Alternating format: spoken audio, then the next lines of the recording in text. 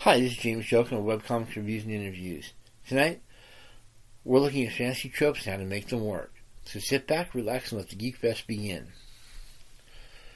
For most writers, the hardest problem they've got is to make readers suspend their disbelief. That is, you want to take them on all these weird and wonderful places, but if you get going too crazy, you're going to lose readers. They just simply can't relate to whatever you're throwing at them. So what most writers do is they pretty much establish what the rules of the universe are relatively early on. In a lot of cases this is easy. If we're dealing with, most genres, it's just simply saying, hey, it's basically real world.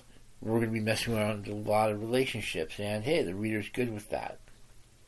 As long as the relationships don't get too crazy, hey, they're good to go.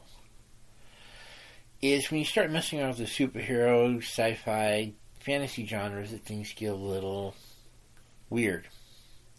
Because at that point you're going to start messing around with the physics of the real world, and, well, in a lot of cases you'll lose a lot of the readers because the physics just don't work. That is, they're messy, they're inconsistent, and in a lot of cases they just don't make sense. If I'm dealing with real-world physics, if I drop a glass of water, it's going to crash into the ground, the glass is going to shatter, the water's going to go everywhere, and I'm going to have somebody mad at me just as I'm going to have a really nasty mess to clean up. Basic real-world physics. If I start dealing with superhero physics, I've got to keep in mind that I've got to be consistent. It's usually not a problem. If I have somebody with laser vision, I can count on consistently writing down that the person has a red glow comes out of their eyes, that whatever that glow hits blows up, and if there's any changes in how it looks or how it acts, then obviously something different's going on, and that's got to be investigated or at least explained. As in the real world situation of, you can take readers anywhere you want them to as long as you give them a baseline of expectations.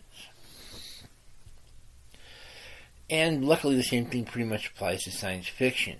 Again, as long as it's the same physics that are applied consistently, and if there's anything weird going on, I've got a ready explanation or we're investigating what's going on, we're good to go. People tend to hate the good old Deus Ex Machina, and, if the only reason things are going on is because I say they are, well, that's one of the big things readers hate. They don't like random things. Well, okay, to a degree. But the point here is that when it comes down to the physics of a universe, you can't have them behaving randomly. You need them consistent. You need them to act the same under similar situations.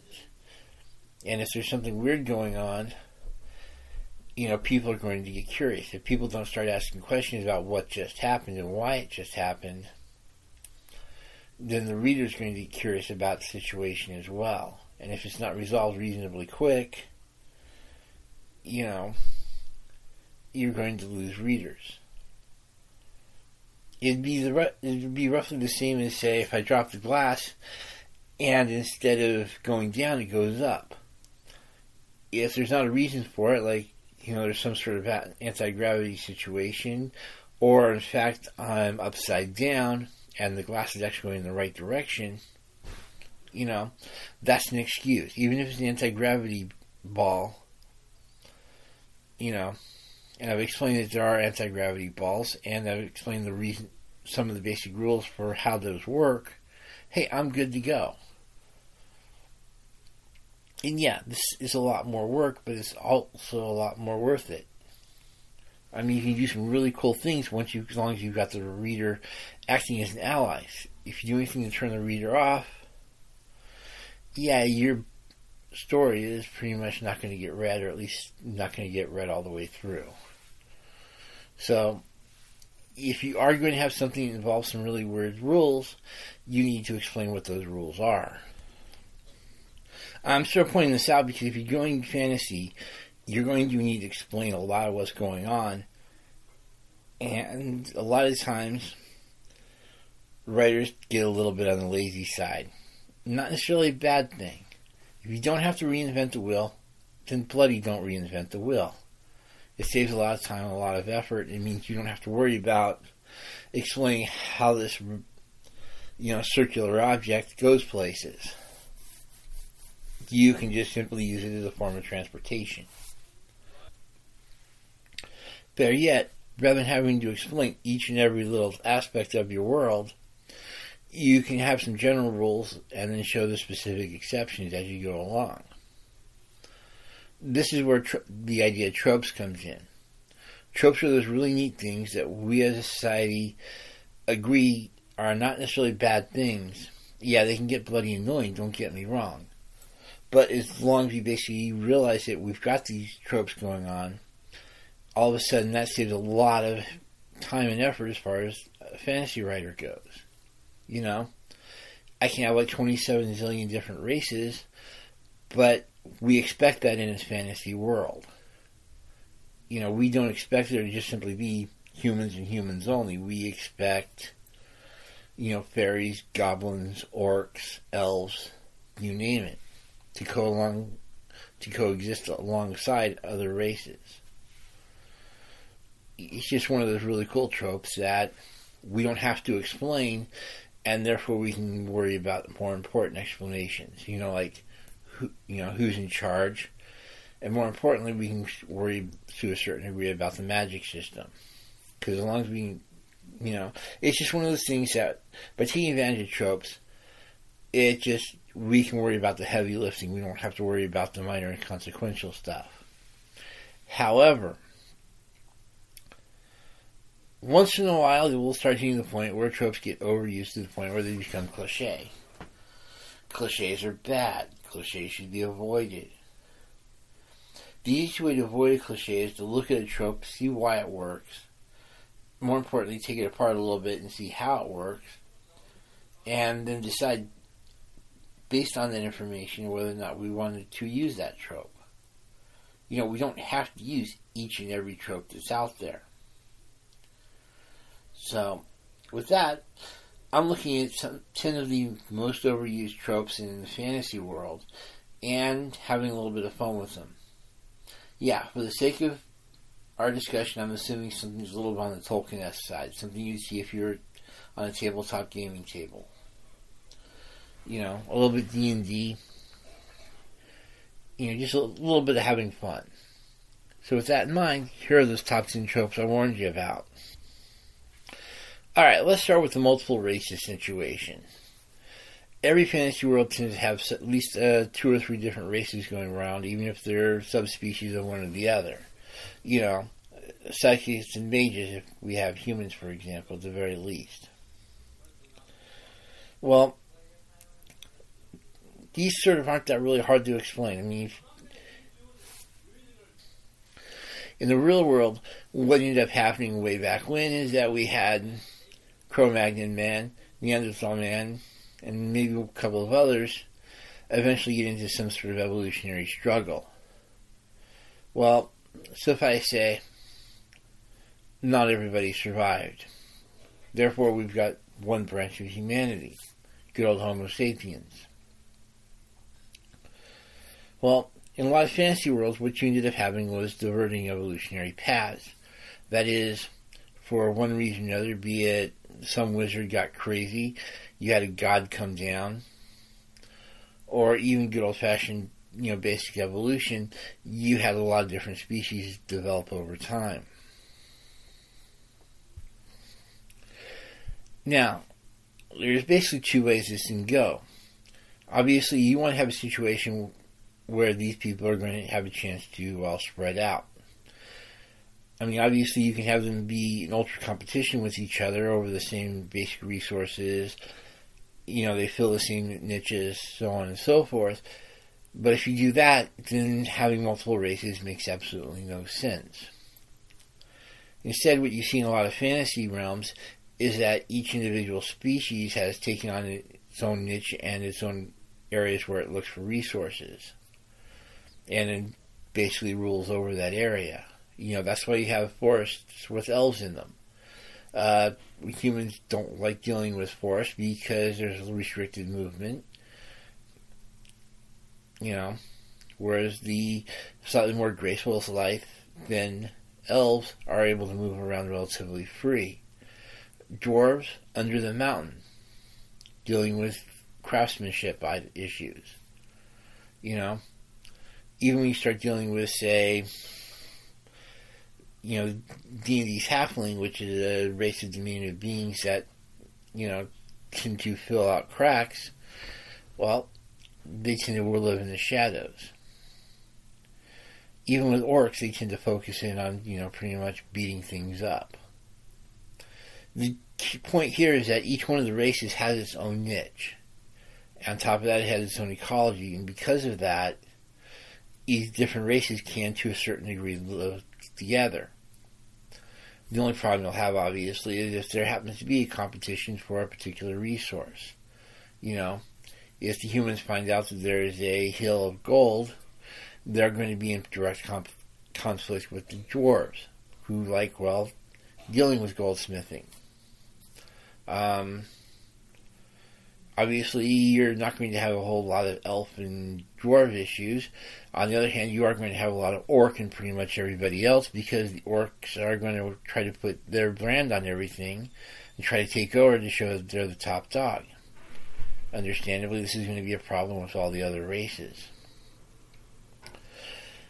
All I'm trying to say here is that you can have all these really cool races, just keep in mind that they have to have their own little niches, and they establish a relationship based on those niches.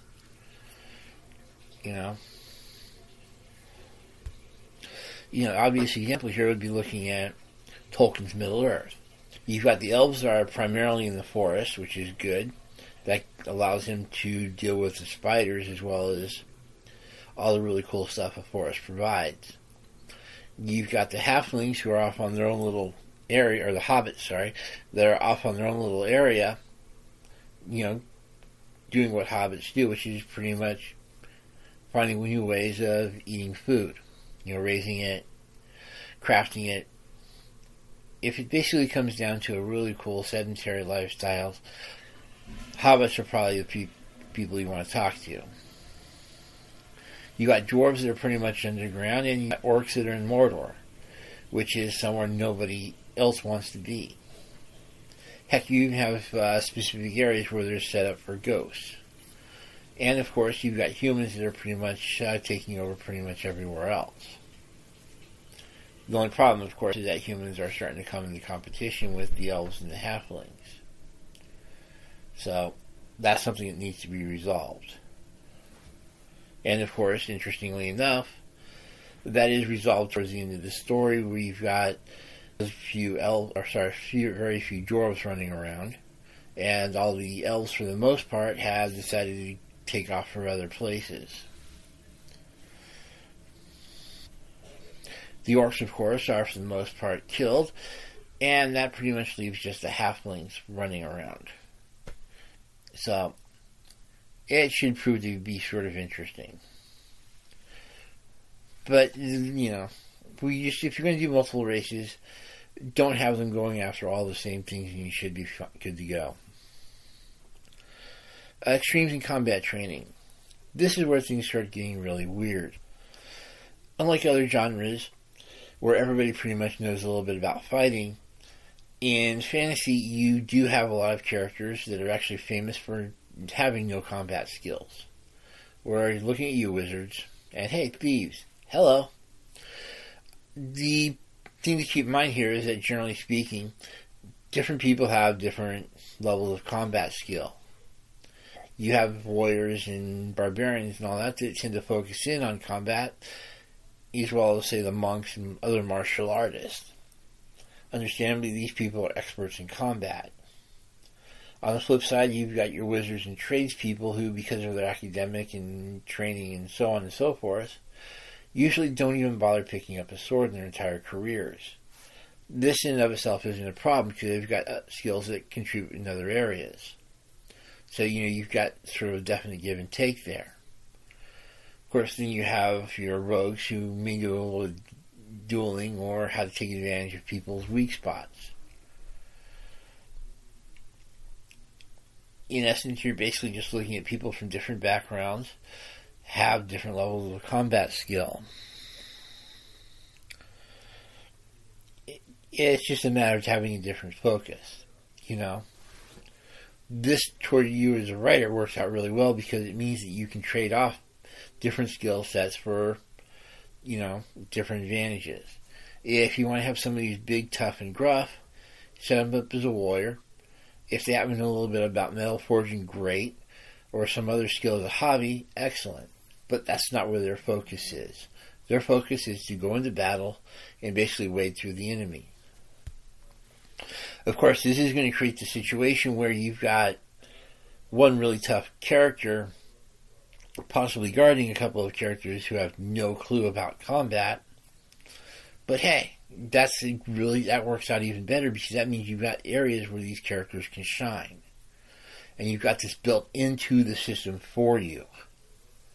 So, for those trying to figure out, you've always got that one writer who's always having a problem trying to figure out how to make the individual characters, look great. Well, if you've got, one fighter who's a duelist, one who's an archer, and one who's an esoteric martial artist, hey, all of a sudden you've got different types of different combat that each one of them is going to do well in.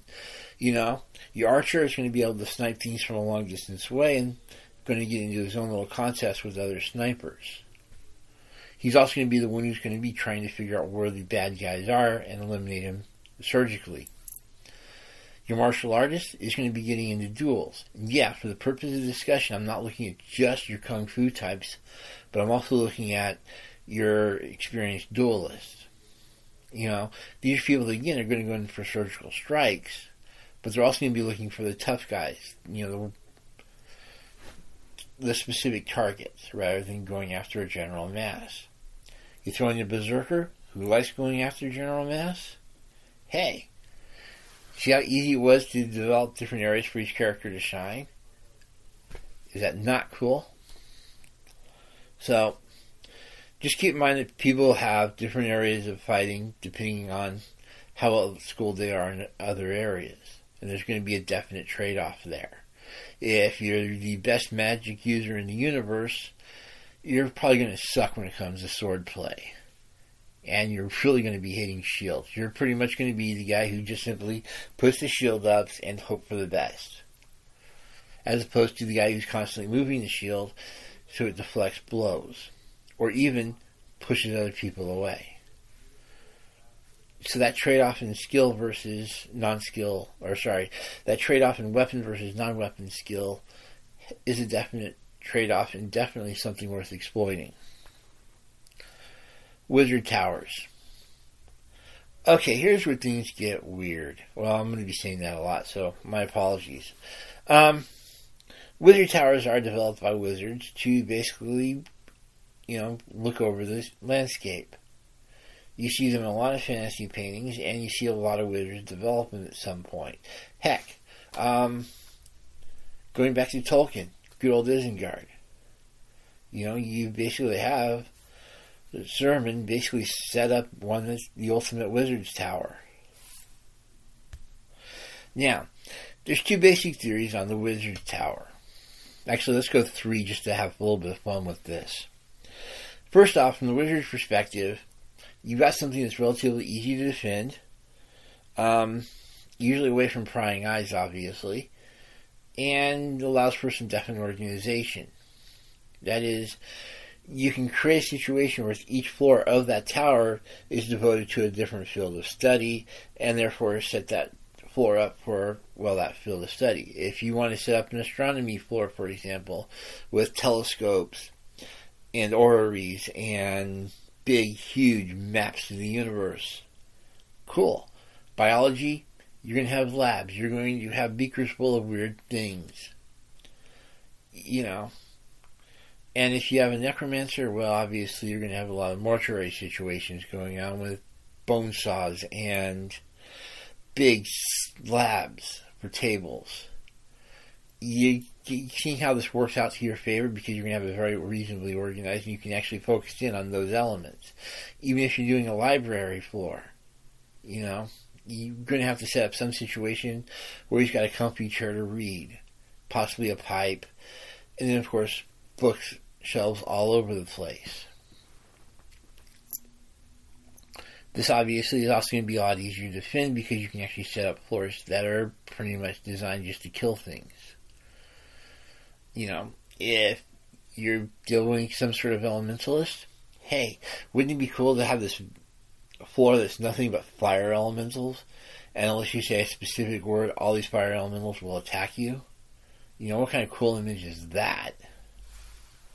And of course, you can also do basic defenses as well, like traps and soldiers, if you want to do it that way as well. I mean, could you imagine a group of adventurers all of a sudden find themselves right in the middle of a soldier's barrack? Not going to go well for the adventurers. But, you know, that's pretty much theory. The first thing at school is basically it's just a place for the wizard to pretty much organize his thoughts, and he's doing it on a very literal, very anal way. Then you have the power-mongering wizards, who decided to set the tower up as basically a demonstration of just how powerful they are. This is where we introduce the concept of load-bearing wizards. And if you're a Conan the Barbarian fan, you know what I'm talking about. You're talking that as soon as that wizard gets killed, that tower ain't going to be long.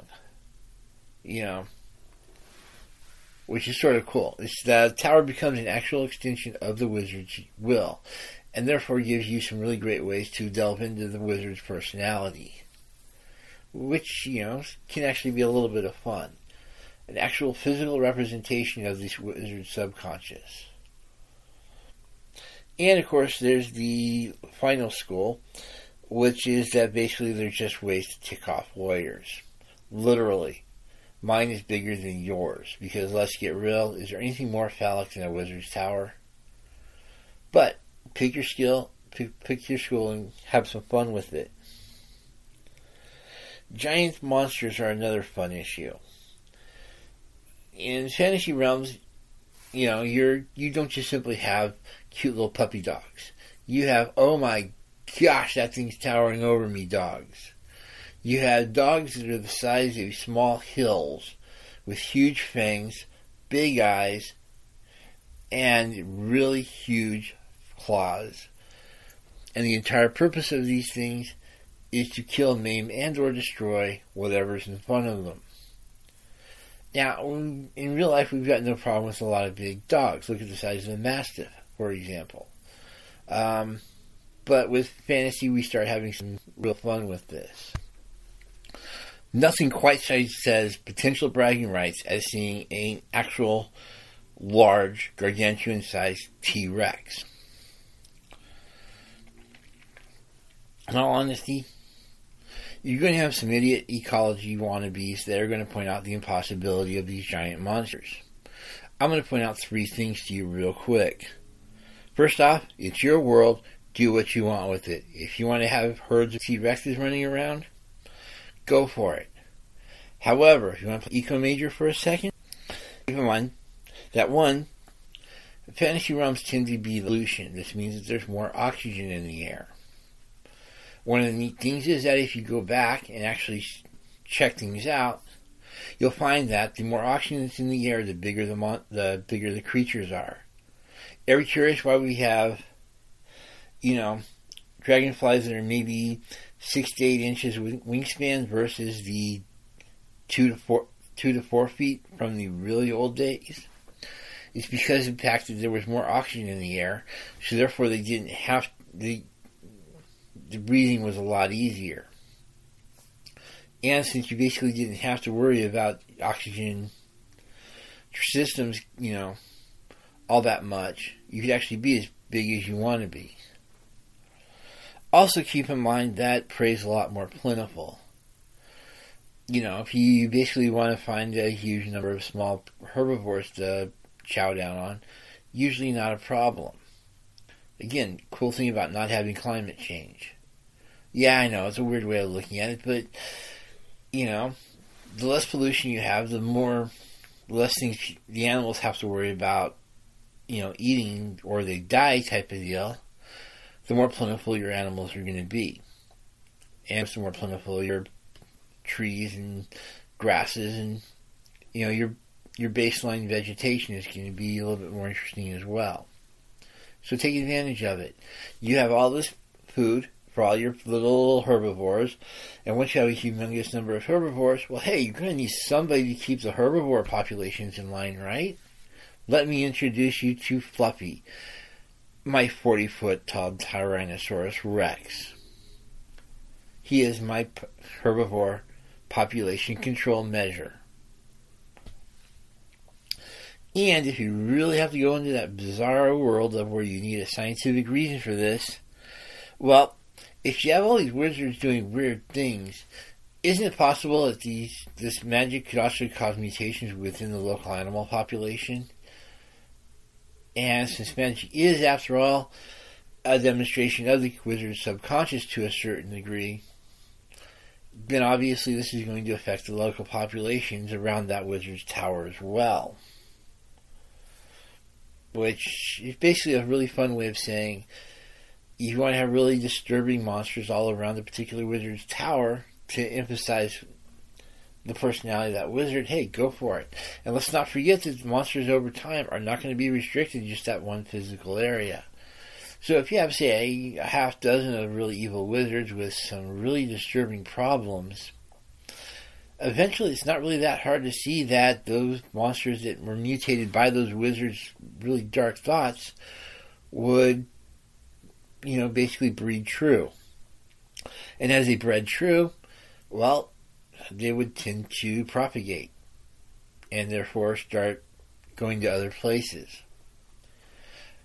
Keep in mind, of course, it applies to the good guys as well. So if you want to have big, fluffy monsters, you now have an excuse, like you really need one in the first place. You're going to have the really fun thing of limited tech. If you ever notice that when you start dealing with a lot of these fantasy worlds, you don't get a whole lot of technological advancement. Well, that's because technology is used to solve problems. If you have some way of dealing with the problems, then you're not going to have to worry about technology, right? Ergo, if you have a really heavy magic world, or even a lightly magic world, technological advancement is not going to be as heavy as it is in the real world. You can go literally hundreds or thousands of years with no major technological advancement. There's probably going to be a lot of magical advancement, and there's even a possibility that all this advancement could be hitting a major plateau. There's just simply no real reason to develop more magic once you hit a certain degree. And because you've got all this really cool magic running around, you don't need technology, If I've got a way to magically heal somebody of all their diseases, I don't have to worry about developing vaccines or ways to deal with germs or viruses. Heck, I don't even have to look for ways to investigate the possibility of germs or viruses unless I really want to. And when I do, I'm not going to have to worry about microscopes. I can just simply cast a spell that either makes the germ or virus become really huge, which creates its own problems, or I can enhance my sight, or I can enhance other people's sight so they can see the same things I'm seeing. In short, I'm going to have a certain level of magic where I don't have to worry about problems, and because I'm not having to worry about problems, I'm not having to worry about advancing the technology. On the other hand, if you do have a situation where somebody's advancing technology, you might want to look into that. If I've got somebody who is totally magic dead, the person cannot use any form of magic, then hey, they're going to start developing technology. And that's worth looking into it from a plot perspective. On the other side of that, you're also going to have limited magic. We're basically going to be looking at gun control from this in terms of spells. That is, your average person isn't really going to learn a lot of the magic, even though they might learn enough just to get around. A lot of people won't even bother with that. So you're going to have a lot of mages that are going to be, magic specialists. That's fine. It's just the same as with real life once you start hitting the guild stage. You go from everybody can pretty much fix the plows, farm rows, and build things to a situation where you've got carpenters that specialize in building things. You've got blacksmiths that specialize in keeping the plows and other metal instruments up to date.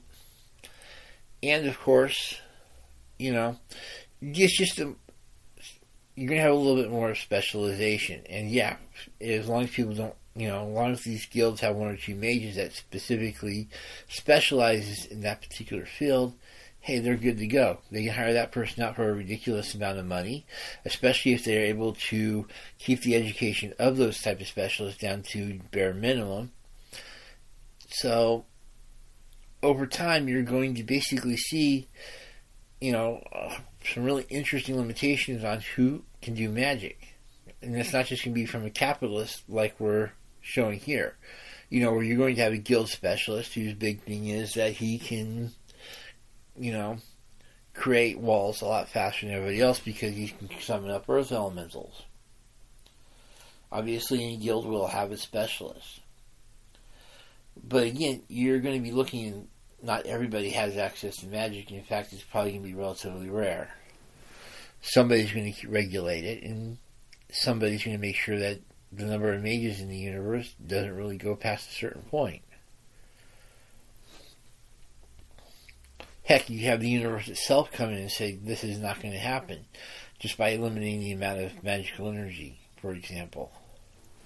Or, you can only have people that, everybody has to have a different specialization or, something. Of course, this also allows you to start having a little bit of fun with the psychology of those people you're dealing with. So, I consider this to be sort of cool. While we're looking at magic, let's look at prophecies. There's always going to be prophecies in magical world.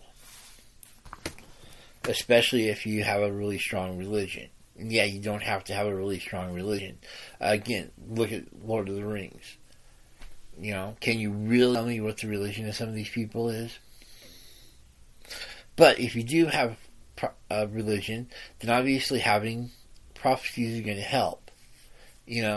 The prophecies are basically going to inspire the faithful and keep them on the right track. Because at that point, they've actually got a goal worth looking for, and they can either be trained to avoid a prophecy from coming true, or ensuring the prophecy eventually will. Obviously, that's also going to help in keeping things nice and organized.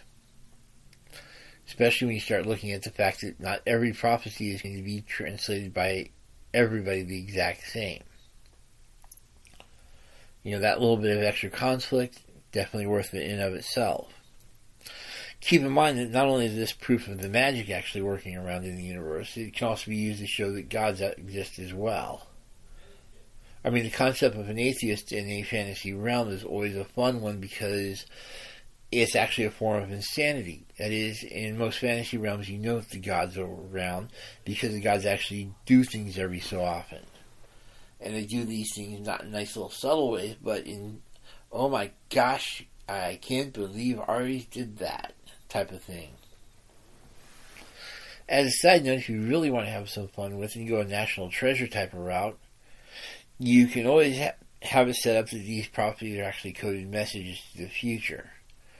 You either have some sort of time travel or you've got some sort of situation where you need to have a message that gets through to people that can actually use it. Therefore, a coded prophecy is actually going to work out really well for you. Oh yeah, and let's not forget to mention the dreaded evil overlord who's going to love prophecies because they're going to be able to help him keep the population in line. I mean, it's nothing worse. If there's an actual real prophecy that's definitely going to happen, well, the evil overlord is going to figure out ways to make sure that this prophecy doesn't happen. If it involves the youngest son who happens to be of a miner who happens to be wearing a yellow hat, well, hey, All he has to do is make sure there's no yellow hats and eliminates the prophecy, right? Yeah, let's ignore Sleeping Beauty in this part, people. But at the same time, he could also spread around the fake prophecy and make it seem like he's actually defending the people from some sort of monster that could be showing up in the real world. And nothing keeps people more, as long as he basically shows that the prophecy is starting to come true or could come true at some point, hey, he's good to go. Just weird things to keep in mind. You're also going to have two issues with adventurers. First off, keep in mind that in such a world, you're going to definitely have adventurers. You're going to have people that are curious, that are looking for ways to expand the world and check things out. And that's basically where your adventurers come in. I don't care if you're looking at, say, the rogue looking for the next big score, or a mage looking for some secret of magic.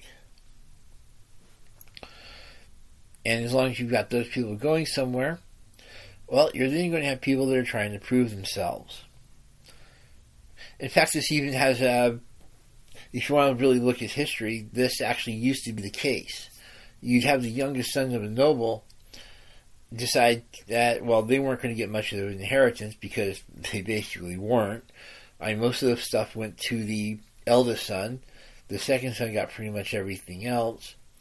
And, well, with family sizes of, 7 or 10 not being that unpopular, the youngest sons would have to basically figure out some way to, well, make their fortune, as well as possibly set himself up in case something happened to the first or second son. So, you actually did have a lot of real-life adventurers. They were basically looking for gold-fashioned treasure to send back home, to prove that they could actually do things. And like I said, you're going to have people that are basically out there just proving that they can do things. I mean, if I've got the world's biggest barbarian who's trying to show how strong he is, then probably arm wrestling people at the local tavern just not going to cut it after a while. He's going to want something bigger, badder, and, well, meaner. Easy way to find that? Go out to the edges of the edges of the world and see what's there. Obviously, status is going to be another thing. The bigger, the badder things you deal with, the more status you're going to have. The bigger secrets you find, the cooler you're going to be looking at. And if you can actually find some really huge stash that nobody's been able to uncover, that money is going to definitely increase your status. So, there actually are reasons for people to adventure in a fantasy world, even if they are discouraged from it from the evil overlords and local nobility. Because let's get real, nothing is more disruptive to the local economy than some adventurer bringing in a stash of gold. If you need a real world on that, just look at Alaska, where you're actually spending $100 for a group of eggs during their gold rush. On the other hand, if you're a really intelligent noble, or pretty much anybody else for that matter, you're going to realize that having a lot of these adventurers around is actually a pretty cool thing. Read, you don't want to have to, reasonably sized reward, backed by a splitting of the loot, is going to encourage a lot of people to go do whatever you want them to do. Read, you've got this really large group of expendable people that you don't have to pay more than once or twice. And hey, a lot of times you don't even have to pay them that. Just simply say, hey, this is what you get if you return. And then if it's horrible enough, hey, they might accomplish the goal, but it's not likely they're going to be returning. So you've actually accomplished a great deal for maybe the price of a meal. That's definitely going to be worth looking into. Adventurers also tend to redistribute wealth. Yeah, this can get major irritant, especially if you've got a couple of nobles who have a reputation for being wealthy, and then all of a sudden you've got this adventurer coming in with a literal couple hundred tons of gold. But at the same time, that's going to be a really fast way of redistributing wealth. For your econ majors, this is not necessarily a bad thing. It means that all of a sudden you've got a way to increase tower sizes, wall sizes. You want to work on your health infrastructure? Hey, your adventure's coming with all this gold? Really cool thing. It's a little socialist, but the bottom line is that you've got all these people with lots of money who are willing to spend it, so let them. And while we're at it, not only can they redistribute wealth, but they can also redistribute information. Back in the medieval days, bards were seen as royalty. And all they basically did was they took information from one area, spread it to another area, and picked up a little bit of that information and kept spreading it. Bard shows up, it's like, hey, you had an actual news reporter of sorts that could actually, for the price of a meal and then some lodging, could actually let you in on what's going on in the real world. So, overall, not only are they, redistributing wealth, but they're also redistributing information. Which means if you need to get away, information to somebody and you don't really care about the speed, go get one of these adventures, tell them your news, and have them spread it around. And if you really want a fun concept, there's the dreaded heretic monkey. Heretic monkey is basically with chimpanzee tribes in the real world. In essence, every so often you have a monkey that gets really tired of the situation with his gang, and he goes off and finds another one. Now, admittedly, he's going to get beat up and may not live long, but if he does live long, odds are he's going to reproduce. Which means that the genetic material from that monkey is going to be spread into the new gang, and because there's brand new genetic material in that group, they're not going to be as inbred as, say, other groups that are pretty much, they don't never allow strangers in. Relative to organizations, this is really cool because it means that you can have somebody split off from one group and spread something into another group from that organization. Fighting tactics, spellcasting secrets, better way to make a sword, so on and so forth. Heretic monkeys work really good when you start looking at civilization. And, of course, last but not least is the dreaded bar.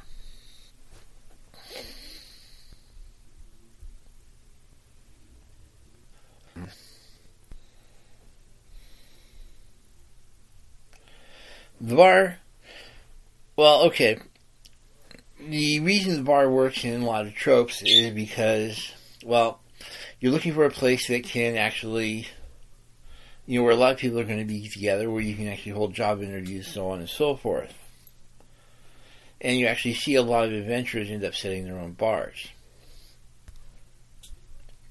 First off, the bar is going to let your characters let loose. That is, they can do things inside of a bar, get drunk, have fights, so on and so forth, that they can't in more socialist areas. Read, you basically can't go to the local bar and get into a brawl. On top of that, this is a really weird place because it allows you to have a lot of different people from a lot of different backgrounds mixing in the same area. Which means if you're trying to figure out a way to get a lot of different characters together, like the duelist, a mage, and a goldsmith, and you're trying to figure out a way to get these guys together, hey, the bar is the easiest way to do it. In fact, having adventurers meet in the bar right off the bat is, one of the basic fantasy tropes. Like I said, they're also great for interviews. You're trying to find a particular adventuring type. You put out news, have everybody meet at one area, pay for drinks, and hey, you can start interviewing people all day long, and you wouldn't believe the kind of people that show up. Obviously, again, if you're trying to figure out a weird way to get people together, the interview process works. Also works if you're trying to do some literary cameos. Well, bars are great for literary cameos anyway, but, just something to consider. And because they are easy to set up, if you want to have a retiring adventurer, hey, your bar is going to be the easiest thing to do. You expend some money for the place, and no matter how bad it actually does, it's always going to be economically viable, because it's always going to have money. I mean, let's get real. It doesn't really take all that much in terms of fantasy terms to keep a bar afloat, as opposed to today. So, where does all this leave us? Multiple races are infinitely easy. Just remember to keep every race has its own niche, and you're going to be good to go.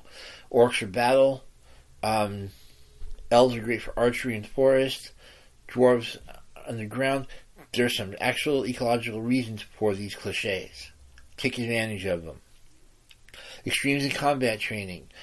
Basically, this is the trade-off between combat skill and non-combat skills. The other cool thing is, by taking advantage of it and by specializing people in very specific combat, or for that matter, non-combat areas, they come in with a built-in area where they can shine. Wizard towers. Your choice. You can either use it to show off the intelligence and the mentality as well as the subconscious of the wizard. You can have this really cool climatic moment because the tower was based off of the willpower of the wizard who built it. So the wizard power goes, yeah, this is your basic load-bearing wizard. Or you can just have it set up to annoy all the fighters in the area because mine is bigger than yours will ever be. Giant monsters. They work, and you can either have them as naturally occurring or have them as manifestations of who's ever wielding the most power in the area. Either way works. In fact, they work rather well together. And keep in mind that giant monsters based off nightmares and dreams will tend to eventually wander away from where they began. So they're going to be worldwide. Just something to consider. You're going to have limited problems to solve because of magic, so you're going to have limited technology. At the same time, you're going to have definite rules and social mores set up regarding who can use what kind of magic, so the magic is going to be limited to begin with. Even if it's really cool to have everybody be able to cure disease and small wounds, odds are you're going to have a very specialist person doing that. Sort of can do our doctors and nurses today. Just so you don't have to have everybody literally knowing magic in order for it to be effective. Prophecies, depending on how you want to look at it, can either keep everybody in line or they can inspire everybody. And sometimes a little bit of both. So, prophecies all of a sudden, as a writer, just became one of your best friends. Adventurers are not only going to be part of the economy because there's so many really cool things that they do for the overall society, but there's also a lot of really great reasons people adventure in the first place. In essence, they become a really great resource for you as a writer, especially if you don't want to have everybody be in the palace. And of course, there's the bar. You want to see people let loose and be a little bit more violent, a little bit more vulgar? The bar is your place. You want to get everybody together? The bar is your place. And if you want to retire an adventure and just get them out of the way, yeah, we don't need retirement villages. We just have these people get everybody else drunk. So, hopefully that works. Talk to you later.